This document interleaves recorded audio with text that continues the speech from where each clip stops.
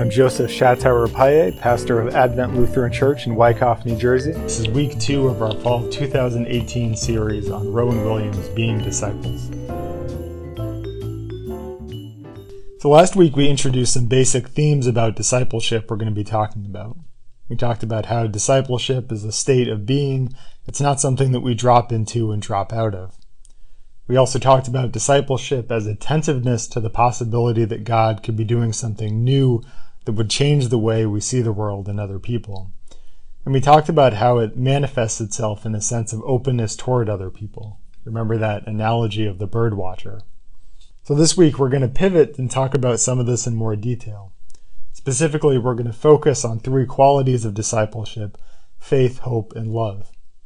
Those 3 qualities are taken from 1 Corinthians, where St. Paul describes them as marks of the Christian community. But Williams is going to frame them with a little help from St. John of the Cross, who was a mystic from Spain, who was writing about 50 years after Luther was. And John of the Cross's big idea was that the human mind does 3 basic things. It understands, it remembers, and it wants. Or to be a little more abstract, the mind is the interaction of understanding, memory, and will.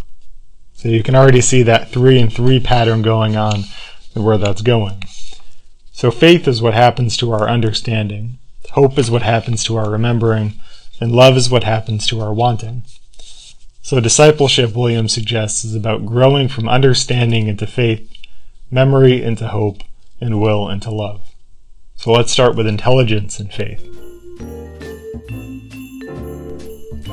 We live in a society, Williams suggests, where intelligence really isn't highly valued.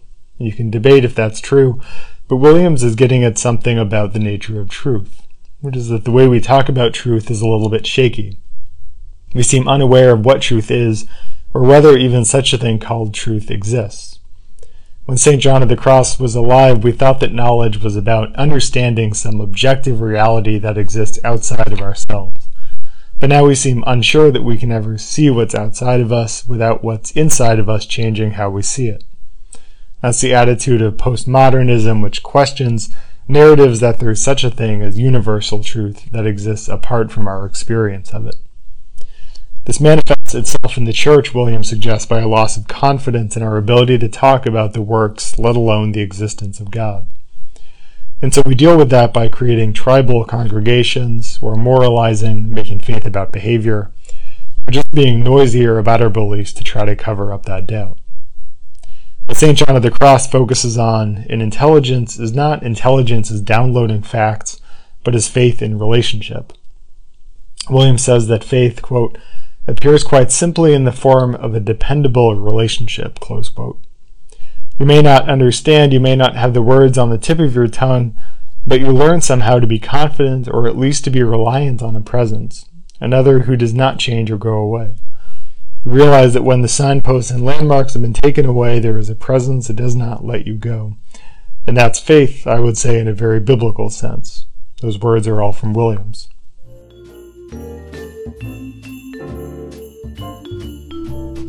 Let's move on to hope. Williams starts by asking a number of questions about identity.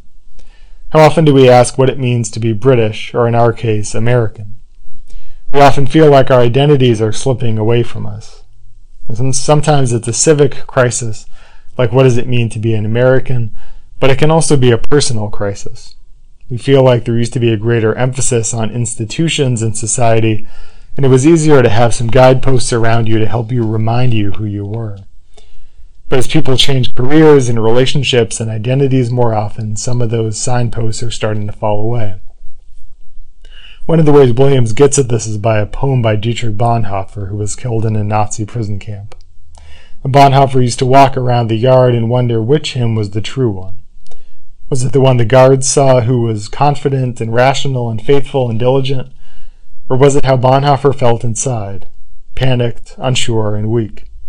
And Bonhoeffer's answer is that it's neither, is that he is who he is in the hands of God.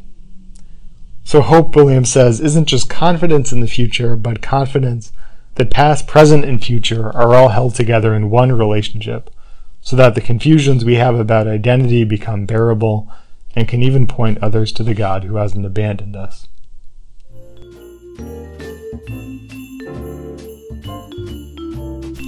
So let's move finally from the will to love. So when we talk about the will, we normally want to talk about freedom of choice. Life gives us a number of options, and like a shopper in the cereal aisle, we choose whichever one we like best. We talk about freedom as being able to choose whatever we want. It's ironic, Williams notes, that our culture emphasizes choice and desire, but so often downplays how these desires can make us who we are. Love isn't just about making the choice that gives us the most happiness or the most pleasure, but finding delight in one another and in God. We so often talk about desire, but so rarely about what we are desiring or what the desire exists for. So love and desire for Williams is about a state of openness to joy. It isn't just about bringing other things into our lives, but about being open to others. Love comes about by being loved, not by others, but loved by God. So let's try to tie all this together, not by summarizing them, but by thinking about them in terms of our life together as church. Williams writes that the church should be a place where time and space are given, where people are allowed the space to experience eternal love, a place where nothing needs to be left at the door, and where all people are made free to receive in a world which so often seems to be demanding of them all the time, demanding that they give, that they trade, that they offer, that they're out there making a difference. Is the church an environment in which people can learn to open themselves to joy? The joy that can come only by letting themselves go, of anxious selfishness and the obsession with choosing in the way that I've outlined? Those are Williams's words, and it's a very tall challenge. It means some self-reflection on our part about how much anxiety we project in our communities. It means learning to have faith in God's unmovable relationship with us and hope in our identity that comes out of that relationship. But most of all, it means reorienting ourselves towards the love of God. Next week, we're going to be moving away from faith, love, and hope, and we're going to be talking more specifically about the act of forgiveness.